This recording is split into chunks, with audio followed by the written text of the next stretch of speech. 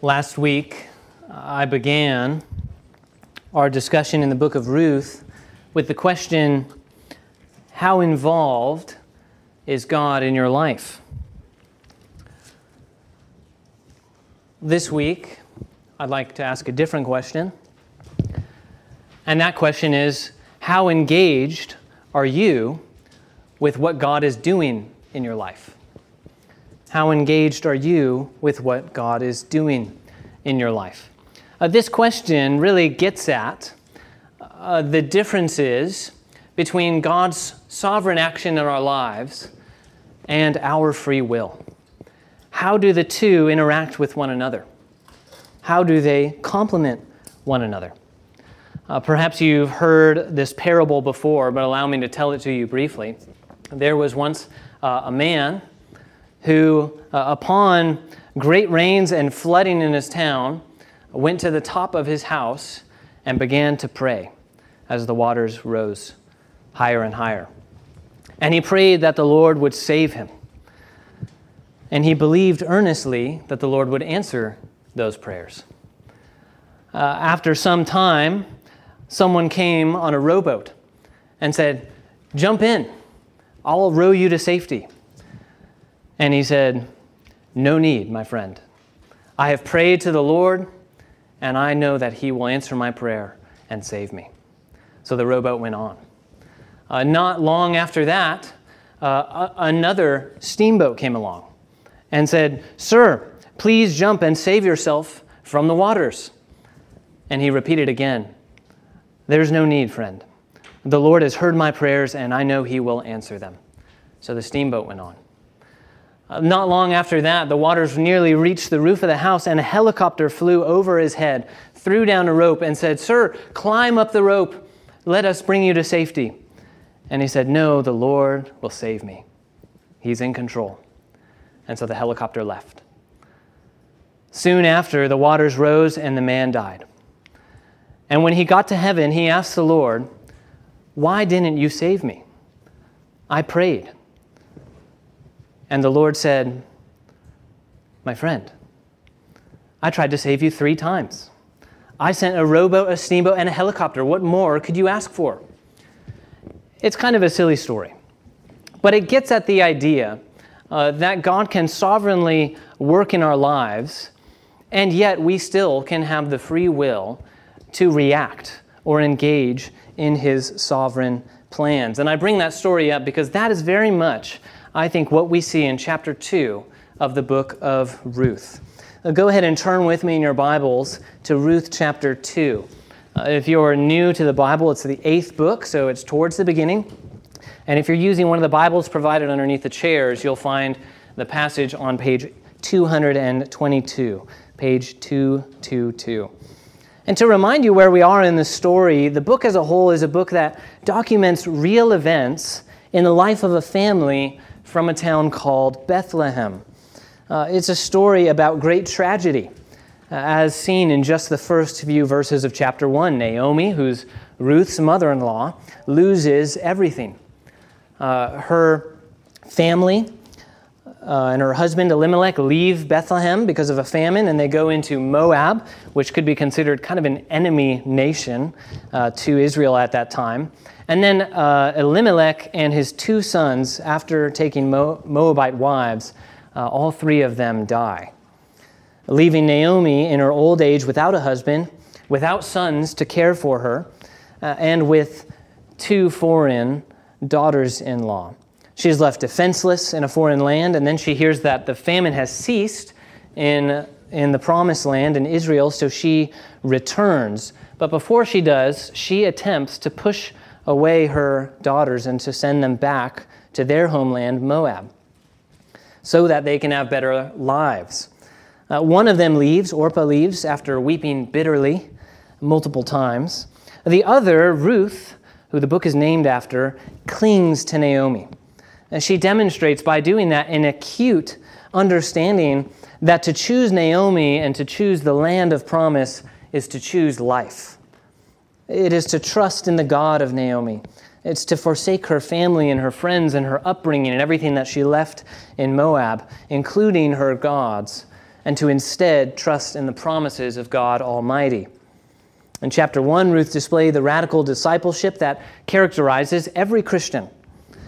She counted the world as lost, rubbish, for the sake of the God of Israel, trusting that it is better to follow God even in the worst of circumstances than to choose the best of circumstances and be outside of His promises.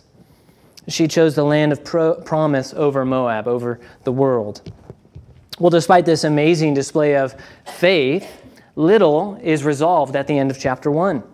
Naomi returns and she asks others to call her Mara, which means bitter, because she said that the Lord has dealt bitterly with her. The question that the reader is left asking after chapter 1 is, how will these two women who come into the promised land empty-handed, how will they survive? What future awaits them?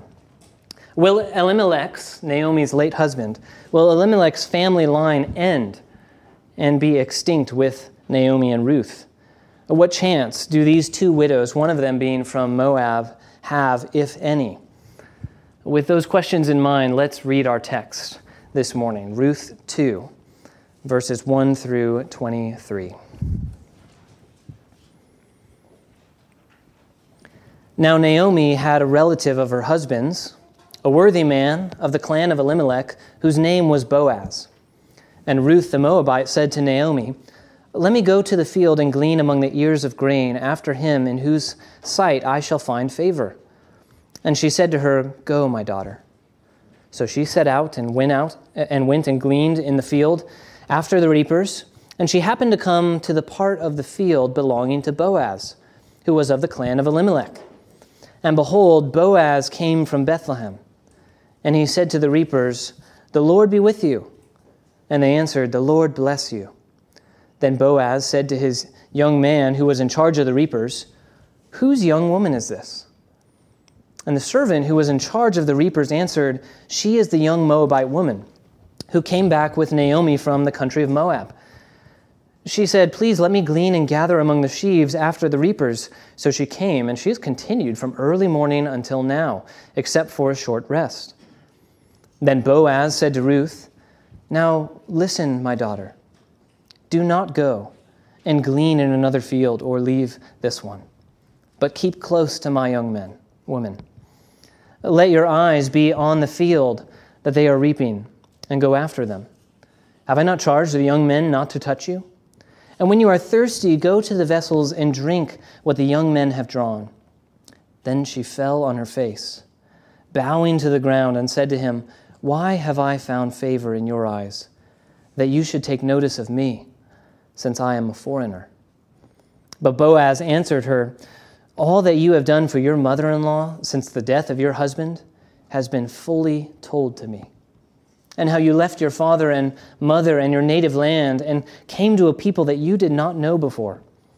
The Lord repay you for what you have done, and a full reward be given you by the Lord, the God of Israel, under whose wings you have come to take refuge." Then she said, "I have found favor in your eyes, my Lord, for you have comforted me and spoken kindly to your servant, though I am not one of your servants." And at mealtime, Boaz said to her, "Come here and eat some bread and dip your morsel in the wine." So she sat beside the reapers, and he passed to her roasted grain, and she ate until she was satisfied, and she had some left over. When she rose to glean, Boaz instructed his young men, saying, "Let her glean even among the sheaves, and do not reproach her. And also put some from the bundles for her, and leave it for her to glean. Do not rebuke her." So she gleaned in the field until evening. Then she beat out what she had gleaned, and it was about an ephah of barley. And she took it up and went into the city. Her mother-in-law saw that what she had gleaned. She also brought out and gave her what food she had left over from being satisfied. And her mother-in-law said to her, "Where did you glean today? And where have you worked? Blessed be the man who took notice of you." So she told her mother-in-law with whom she had worked, and said, "The man's name with whom I worked today was Boaz." And Naomi said to her daughter-in-law, "May he be blessed by the Lord, whose kindness has not forsaken the living or the dead." Naomi also said to her, "The man is a close relative of ours, one of our redeemers." And Ruth the Moabite said, "Besides, he said to me, 'You shall keep close to my young men until they have finished all my harvest.'" And Naomi said to Ruth, her daughter-in-law, "It is good, my daughter, that you go out with his young women, lest in another field you be assaulted." So she kept close to the young women of Boaz, gleaning until the end of the barley and wheat harvests. And she lived with her mother-in-law. This is the word of the Lord.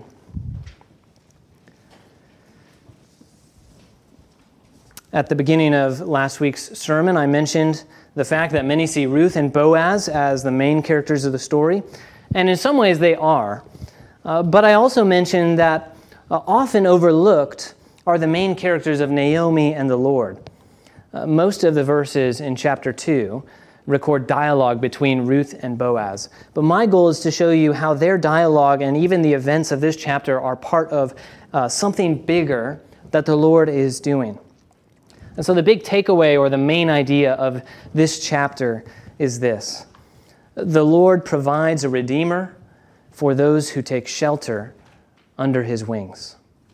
The Lord provides a redeemer for those who take shelter under his wings. For Ruth, we see that Boaz, who is called a redeemer in this passage, is her redeemer and provider. For the Christian, the compassion of Boaz foreshadows the love of Christ poured out for us on the cross. So my prayer is that this chapter would encourage you that no matter what you're going through in life, there is a refuge under the wings of the Almighty. And in order to tease out that main idea, I'd like to draw your attention to 4 things in this chapter. I'll try to repeat them as I go through them. The first thing I want you to see is sweet providence.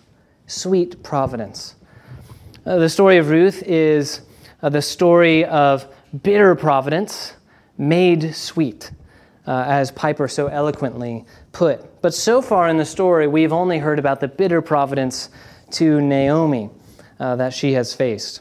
She herself has recognized that misfortune that she has come to by the hand of the Lord. If you look at chapter 1, verse 13, you'll see Naomi say it's exceedingly bitter to her, that the Almighty has brought calamity upon her. You'll also see it again in chapter 1, verses 20 and 21. She says, "The Almighty has dealt very bitterly with me. The Almighty has brought calamity upon me." We can observe that Naomi, interestingly enough, doesn't appear to blame God in these circumstances. She doesn't hate him. She doesn't even question why these things have happened to her. She merely states them as fact, that the Lord is behind even the bitter circumstances of her life. And while the end of chapter 1 left Naomi returning empty, there is a small ray of hope that they came at the beginning of a barley harvest. The author gives us a hint that sweet providence is around the corner in the very first verse of this chapter. The historian tells us about who Boaz is before Ruth even meets him. Verse 1, we read, Boaz is a relative of Naomi's, the clan of Elimelech, her late husband. And that small detail has huge ramifications. Suddenly, Naomi is not alone in the world. There's a distant relative in Bethlehem, which means potentially someone who could provide for and care for her. It's like an early sunrise. After the darkness has gradually lifted, that first ray of sunlight pokes through the horizon. That's what verse 1 is like in this passage. The author wants to make abundantly clear that the Lord is orchestrating all of these events by what he says in verse 3. Speaking of Ruth, he says, "So she set out, went out and gleaned in the field after the reapers, and she happened to come upon the part of the field belonging to Boaz." Of all the fields in Israel, she happens to go to the same field as a distant relative of Naomi.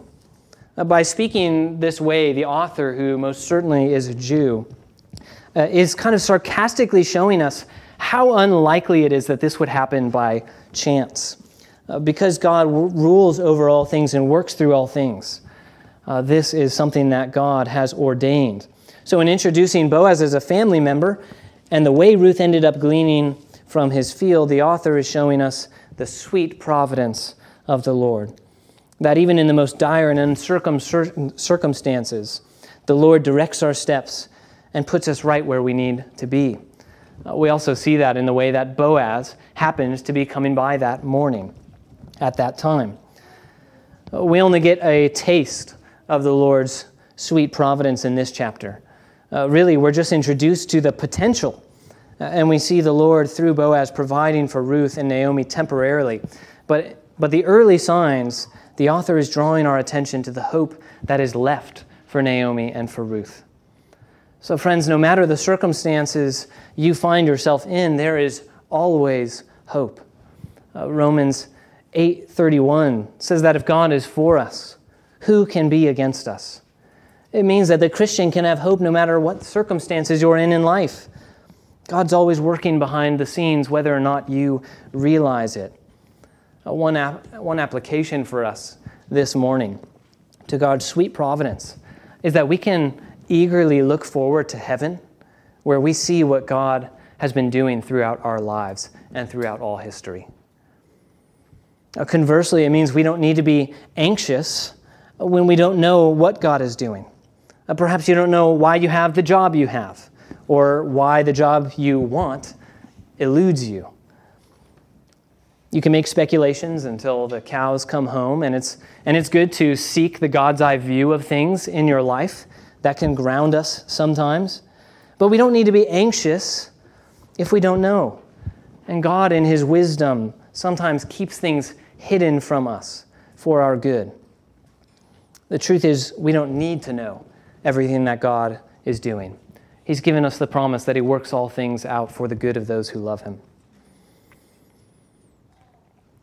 Second thing I want you to notice, Ruth's diligence.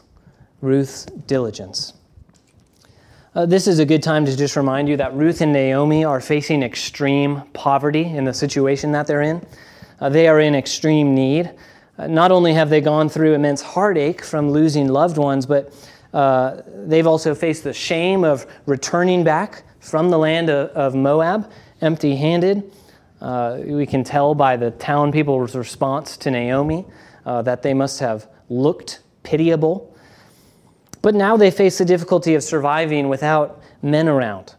And so Ruth diligently goes out into the fields to glean for herself, and I assume for Naomi too, who is likely too old to be doing that kind of work. Gleaning in the fields makes it sound like she just went and got a job for one of the field owners or something like that, but that's actually not the case at all. That's not what's happening. She's doing what beggars and homeless foreigners do.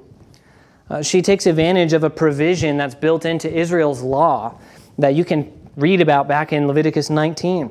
The Lord instructed the people of Israel to be holy and to love their neighbors.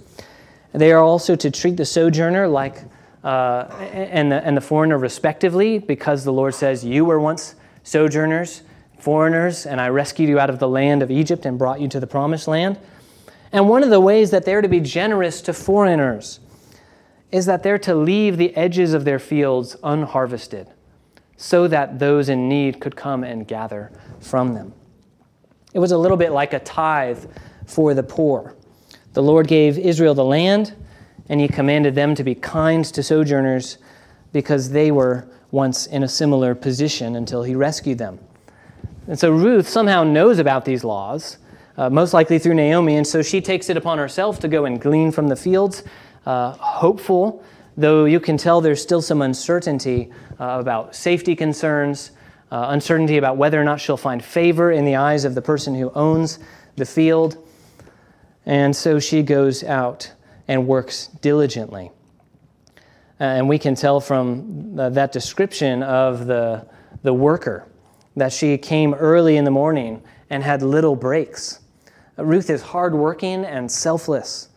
And these are the characteristics that make an impression on Boaz when he discovers her. Ruth is an amazing individual. I've not mentioned this yet, but it is fascinating that in the Hebrew order of the Old Testament, it's different than our English order.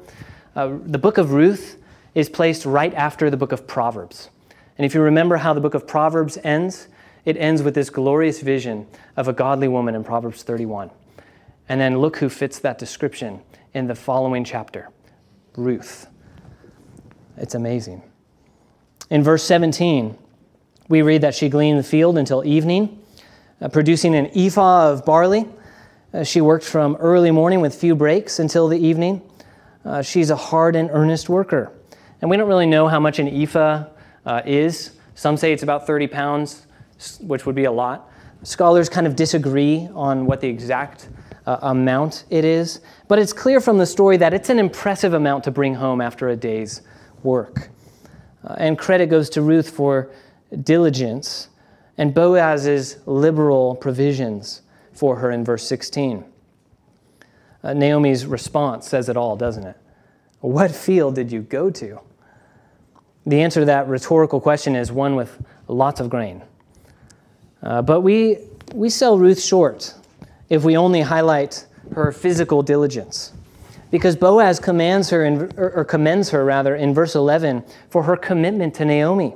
He says, all that you have done for your mother-in-law since the death of your husband has been fully told to me. How you left your father and mother and your native land and came to a people that you did not know before. Ruth is an amazing individual. She is described as one who has chesed, or covenant loyalty, covenant love, which is a word that all throughout the Bible is used to describe God's love and God's commitment to us. Think about Psalm 51. Have mercy on me, O God, according to your chesed, or in our English language, it's usually steadfast love. Ruth is characterized by that in chapter 1, and then Boaz recognizes it. She has a reputation in the land. She shows remarkable understanding to trust in the Lord and a resolve to stay by Naomi's side, diligence to provide for her when there are no males around to do so. She's shown godly love to Naomi by clinging to her, and she's not been lazy or entitled in the fields, but diligent. There is an approach of some that would treat that provision from Leviticus 19 as some kind of entitlement, but that's not what we get from Ruth at all. She's also a Moabite, as the author reminds us over and over again. She has shown, as a foreign woman, covenant loyalty. Notice that in God's promises that Ruth is clearly aware of, it does not cause her to be passive in her circumstances. God's providences actually propel Ruth into action. It doesn't paralyze her or leave her waiting around for things to happen like the man in the story I mentioned earlier. And similarly, like Ruth in this story, we as Christians must actively pursue godliness, constantly drawing near to God through His Word and in prayer, in parenting, at work, in old age, or as teenagers. God's sovereignty has always propelled Christians into action because we know that God will provide for our needs and sustain us. Another point of application we can take from this passage is accented by Ruth being a Moabite, and that is that the gospel is for everyone. The gospel is for everyone. The people of God, Abraham's descendants, are not just ethnic Israelites, but those who are made righteous by faith in God. Ruth actually resembles Abraham in a lot of ways in this story. It's just like Abraham, she leaves her home country and her people, her father's household, to go to the land of covenant promise. She shows herself to be a true daughter of Abraham by her faith. And the same is true of Christians, as we read earlier from Ephesians 2. Paul also speaks of this in Galatians, where he says that if you are in Christ, you are Abraham's offspring and heirs according to promise. Third thing I want you to see in this passage, Boaz's kindness. So sweet providence, Ruth's diligence, and then the third thing is Boaz's kindness. And Boaz is really, he's the star of this chapter. This chapter goes in detail about his actions. He's introduced as a relative and a member of the same clan as Elimelech. And Naomi adds in verse 20 that he is one of their redeemers, which I suppose I should explain what that means at this point in time. It simply means that he is a family member who potentially can care for them. Another law that is built into the law of Israel, their structure, is a way to ensure that the land stays within the families that it was given to, that it is handed down to generations. And that's accomplished one way among many others by something that is called the levirate marriage. Levi just means brother-in-law, and so it's the marriage and the marriage of the brother-in-law. And this is explained in Deuteronomy 25. But the levirate marriage is where a brother of a deceased man takes the widow as his wife in order to provide an heir for the family. Now, typically it's assumed that the brother taking this responsibility to care for the widow is unmarried.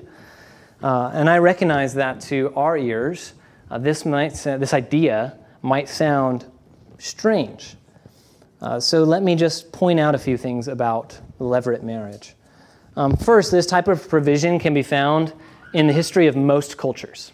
This was actually a common thing among people groups, typically because in the ancient world, a family survived by carrying on the family business, which you could only do if you had male children who could work. Second, this law was put in place as a way to protect and provide for widows who would otherwise be vulnerable. Now, once again, you can read about the law in Deuteronomy 25, but I think it's worth mentioning that marriage or relations outside of this kind of circumstance are not allowed in Leviticus 18. That's the basic idea behind Boaz being a redeemer in Ruth. Though in some instances, a redeemer can also be someone who buys land, for example, to redeem the land for family as well. But by being a relative of Naomi's late husband, he is by nature a potential redeemer, something that we didn't even think was possible until now. And what a guy Boaz is. Boaz is an honest, godly man. There are signs that he is an elder to those around him, just by the way he's described, and I mean an older generation. He's called a worthy man in verse 1. And just look at the way he greets his servants in verse 4. He says, "The Lord be with you." And they respond back, "The Lord bless you." This is a man who has a certain kind of God-centeredness about him, that the Lord makes it into his thoughts, into his greetings, his work, and even the lips of his employees. And these greetings are wonderfully comforting if we slow down and think about what's being said. First, you'll notice that Lord is in all caps in our English translation.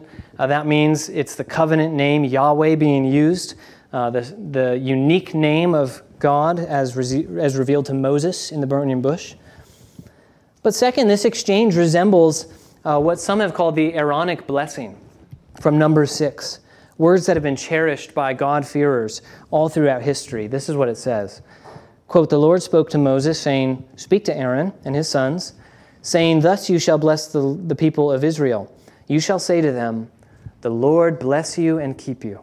The Lord make his face to shine upon you and be gracious to you. The Lord lift up his countenance upon you and give you peace. So shall they put my name upon the people of Israel, and I will bless them.'" That's what Boaz's greeting does. He puts the Lord's name on the people. And Boaz, when he notices Ruth, asks who she is. He already knew her reputation based on how he commends her in verse 11.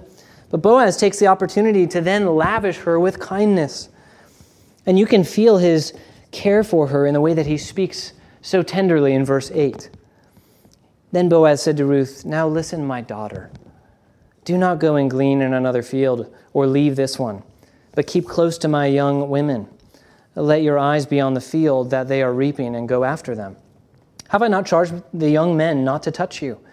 And when you are thirsty, go to the vessels and drink what the young men have drawn." He calls her his daughter. He relates beautifully and compassionately to a foreign widow because he has heard of her covenant loyalty to her mother-in-law. He also tells her to look no further for food. Do not look for provision anywhere else. I have everything that you need. I will protect you. I will give you water. Don't go anywhere else. Don't put yourself in danger. My young men will protect you.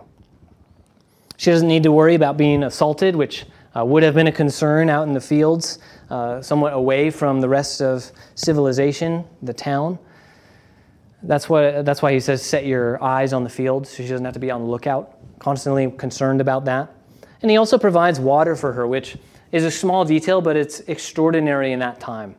Drawing water was just simply something that generally the women would do for the men who were working. So the fact that he has his young men draw water for her, he is truly treating her like a daughter of his own. But that's not all he does. In verse 14, he even invites her to a meal, which is another unexpected gesture of kindness. He's already letting her reap from the harvest, bountifully, we could say, giving her protection. But inviting someone to a meal, especially someone who's not a servant, was an act of hospitality. Generally, it was reserved for some kind of celebration, normally to celebrate a special occasion.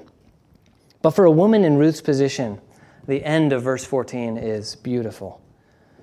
It says, she ate until she was satisfied, and she had some left over. How abundantly had the Lord provided for this poor widow. It reminds me of the time Jesus fed the 5,000, where it says specifically that they all ate and were satisfied, and there was plenty left over. It's a reminder that God provides abundantly for all our needs. It's a reminder that Jesus is the bread of life, and whoever eats of him will never hunger again, but will be satisfied forever.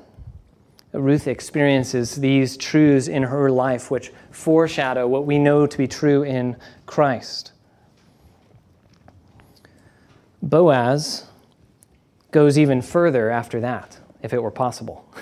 He lavishes more kindness on her by then instructing the men to set out bundles for her to glean from. Basically, do the work for her so that she can just follow behind and pick everything up and collect it. This is the reason she comes home to Naomi with so much from her harvesting. But Boaz's kindness to Ruth is most profoundly seen in verse 12, which is really, I think, the central verse of this chapter.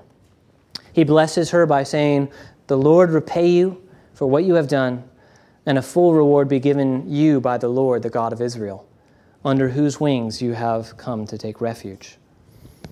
His blessing shows to us the motivation for his kindness to her. He recognizes the sacrifice she made for Naomi and then rightly interprets her actions as taking refuge under the very wings of God. These are important terms. They resemble, or they liken God rather, to a mother bird sheltering her little ones under her wings of protection. The Lord is a shelter, a refuge. Boaz understands his kindness to Ruth even more profoundly as part of the Lord's protection, as an extension of his care for her. Through his resources and protection, she is under the wings of the Almighty. That's the purpose of the laws of Leviticus 19 that I mentioned. Because God rescued his people and gave them land, they were supposed to be kind to others and sharing it with them. We often view God's actions as something outside of ourselves that we can't control, and they are at least that. But Boaz appeared to see his own provision as an extension of God's to Ruth. Well, friends, a few things that we can apply to our own lives from this passage.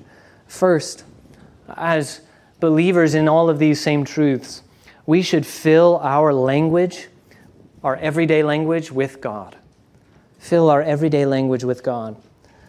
Do you have the kind of God-centeredness displayed in Boaz so clearly? The Lord be with you is an excellent way for Christians to greet one another. It speaks His promise into our lives. Second, show compassion abundantly. We know in the New Testament, Jesus says that those who have been forgiven much love much. But notice that Boaz, as an upright and worthy citizen of Israel, he does not act like a Pharisee. He does not say, glean this far and no further in my field. Instead, he lavishes grace upon Ruth. We Christians should always err on the side of grace as well and entrust the rest to the Lord, assuming the best in others, trusting the Lord to use our kindness to bless others in front of us. The fourth thing I want you to see in this passage is Naomi's answered prayer. Naomi's answered prayer. Ruth packs up her things from the day of harvesting. She returns in the evening. And when Naomi sees what she's brought back, she is astonished. And I can imagine Naomi waiting for Ruth all day, being very nervous for her, wondering if she's okay, wondering if she's safe, if she's treated okay as a foreigner, whether she would be able to gather enough.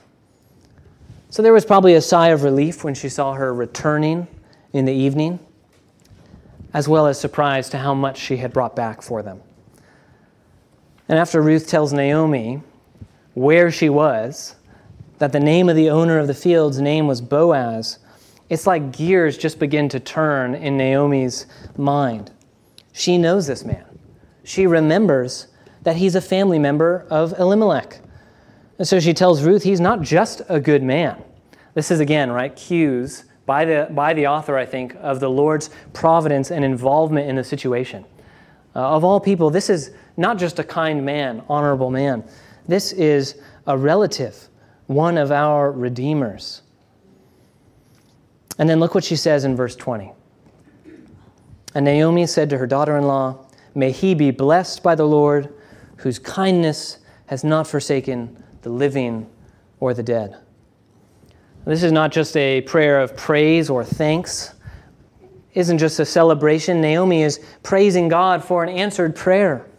Did you notice the similarity in the language to what she said in chapter 1, verses 8 and 9, when she initially tried to send off Ruth and Orpah? You'll recall when she did so, she said to them, "May the Lord deal kindly with you as you have dealt with the dead and with me. The Lord grant that you may find rest." It's the same language. In chapter 1, she prays that the Lord would be kind to Ruth as Ruth has been to the dead, and now she praises God, though she assumed that would happen in Moab.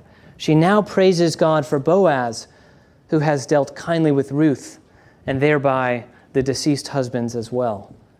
Naomi thought that the Lord would answer these one way, and he provided another. The Lord answered the prayer through Boaz in the promised land. Isn't the Lord's providence amazing? One Puritan by the name of John Flavel, he was a pastor in the 1600s. He said that the providence of God is like Hebrew words. It can be read only backwards. And if you didn't know Hebrew, you read from right to left. So it just doesn't make sense at all if you read it the way we read English. But I think that's a beautiful way to understand how we see the Lord acting in the life of Ruth. As we look back, even already, 2 chapters into the story, the way the Lord has directed their steps into the care of Boaz. Well, Ruth goes on to tell Naomi about how Boaz had taken her in, seemingly showing unmerited favor to her. You might have asked, as you were reading this story, why in the world has Boaz been so kind to Ruth? I mean, sure, she showed good character with Naomi and all, but why did Boaz show such grace? One author put it beautifully.